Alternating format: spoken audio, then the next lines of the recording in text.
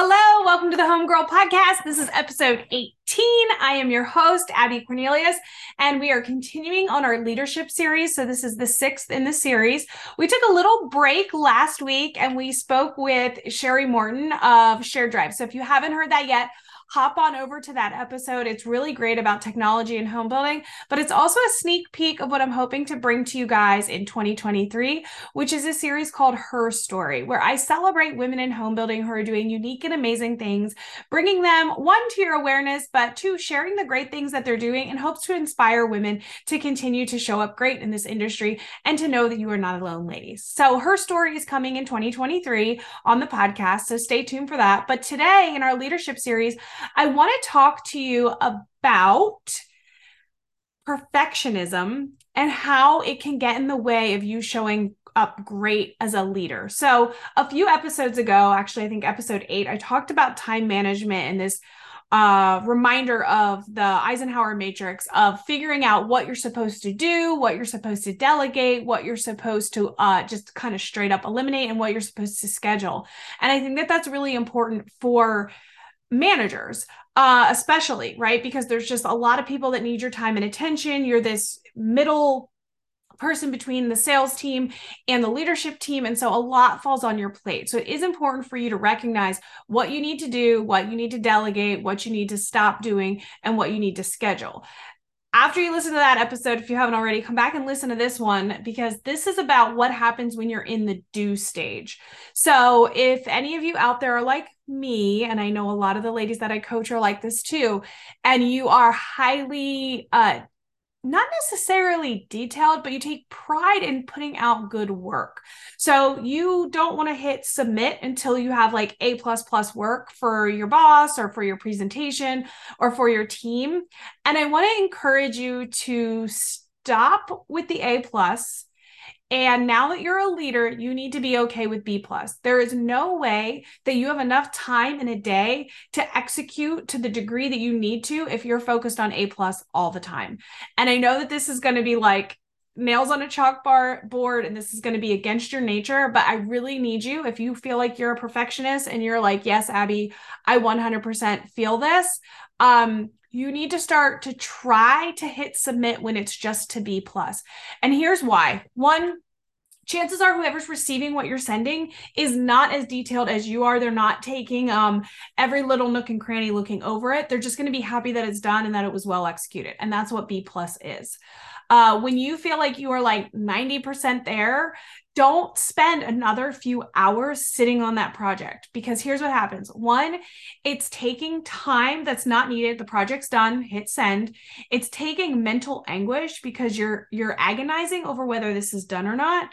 And often this is what's keeping you up at night or causing you to work after hours or on the weekends unnecessarily. So I cannot stress enough the importance of B+ work being okay in the business world. And I know that this is just so against what we were raised, right? Like our parents want us to get A's. I even have my daughter's spelling test on the fridge and it's 104%. It's on the fridge because I'm so proud. But I try to remind her, just like I try to remind myself, all that matters is that you did your best. And if you did your best and it got you 104, that's awesome. And if you did your best and it got you a 90, that's okay too. And so we need to be the same way. We need to be easy on ourselves. And we need to know that I only have a limited amount of time available.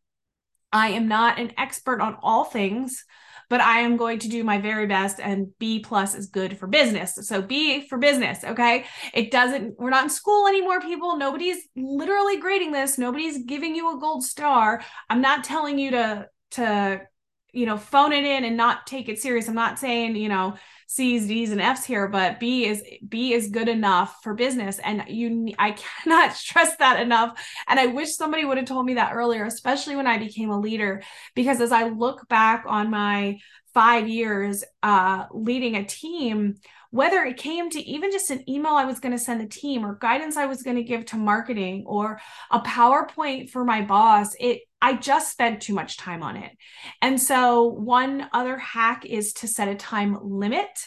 So if you say, hey, I need to do this PowerPoint, I really only have an hour to dedicate to it, set a timer, work within that time limit. And if at the end, if you feel like it's B+, hit send.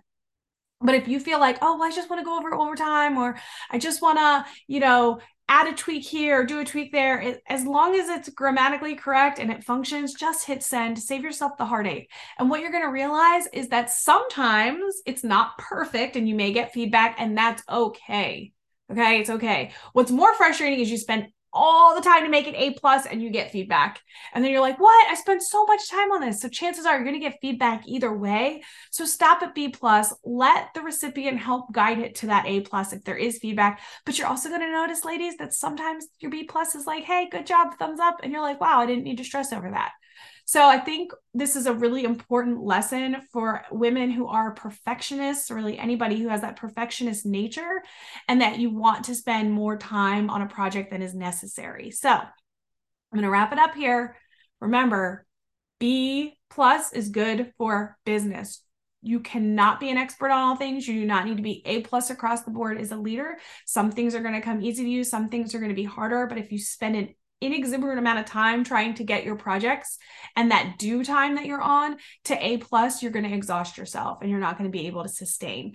I also like to reference this because almost all sales leaders know there's one person on your team who crushes it at sales. Like, they're amazing. Probably want to think of your top sales performer. They likely fall short in some other area. I know for me, my top performers tended to be really bad at paperwork, and it would frustrate me. But at the end of the day, they were awesome at what their main job was, which was to get sales. And so I was okay with a B+ in paperwork, right? I was like, why can't you get an A+? But at the end of the day, that's a trait of high performers, is that they're okay letting things fall short of this high standard if it means I'm executing more and on a higher level. So that's your mission, is to say, what's my main goal? If your main goal as a leader is to position communities, recruit and train people, and make sure obviously that your organization is selling and reaching their sales plan and goals, then any other project that you're working on that's like ancillary to that, it doesn't need to be A++ people. B is good for business. So I hope this helps any of you perfectionists out there. And I hope that you have a takeaway. And if you have any questions, as always, reach out to me. I also want to remind everybody that I am a coach. I coach women in home building. I do one-on-one coaching. So if you listen to this podcast and you found it helpful or inspirational, and you feel like you could use a cheerleader, somebody to hold you accountable to your reaching your goals, somebody to provide you guidance real time on what you're facing in your career today, and also somebody outside of your organization to give you a little bit more insights and a place where you can speak very candidly, that's what I'm here for. I have thoroughly enjoyed coaching this past year. It has been a dream come true for me, and I am certainly looking to grow my business in 2023. And so if you are looking for somebody to help lead you, guide you, and help you grow in this next coming year, please reach out to me. I will put a link in the show notes for my calendar, and you guys can schedule a quick 30-minute free call with me to see if it's a good fit, and I'll answer any questions you have. And my goal is to help cheer on as many women as I can in 2023. So reach out. And again, perfectionists out there, remember, B is good for business. Cheering you on always. Thank you, homegirls.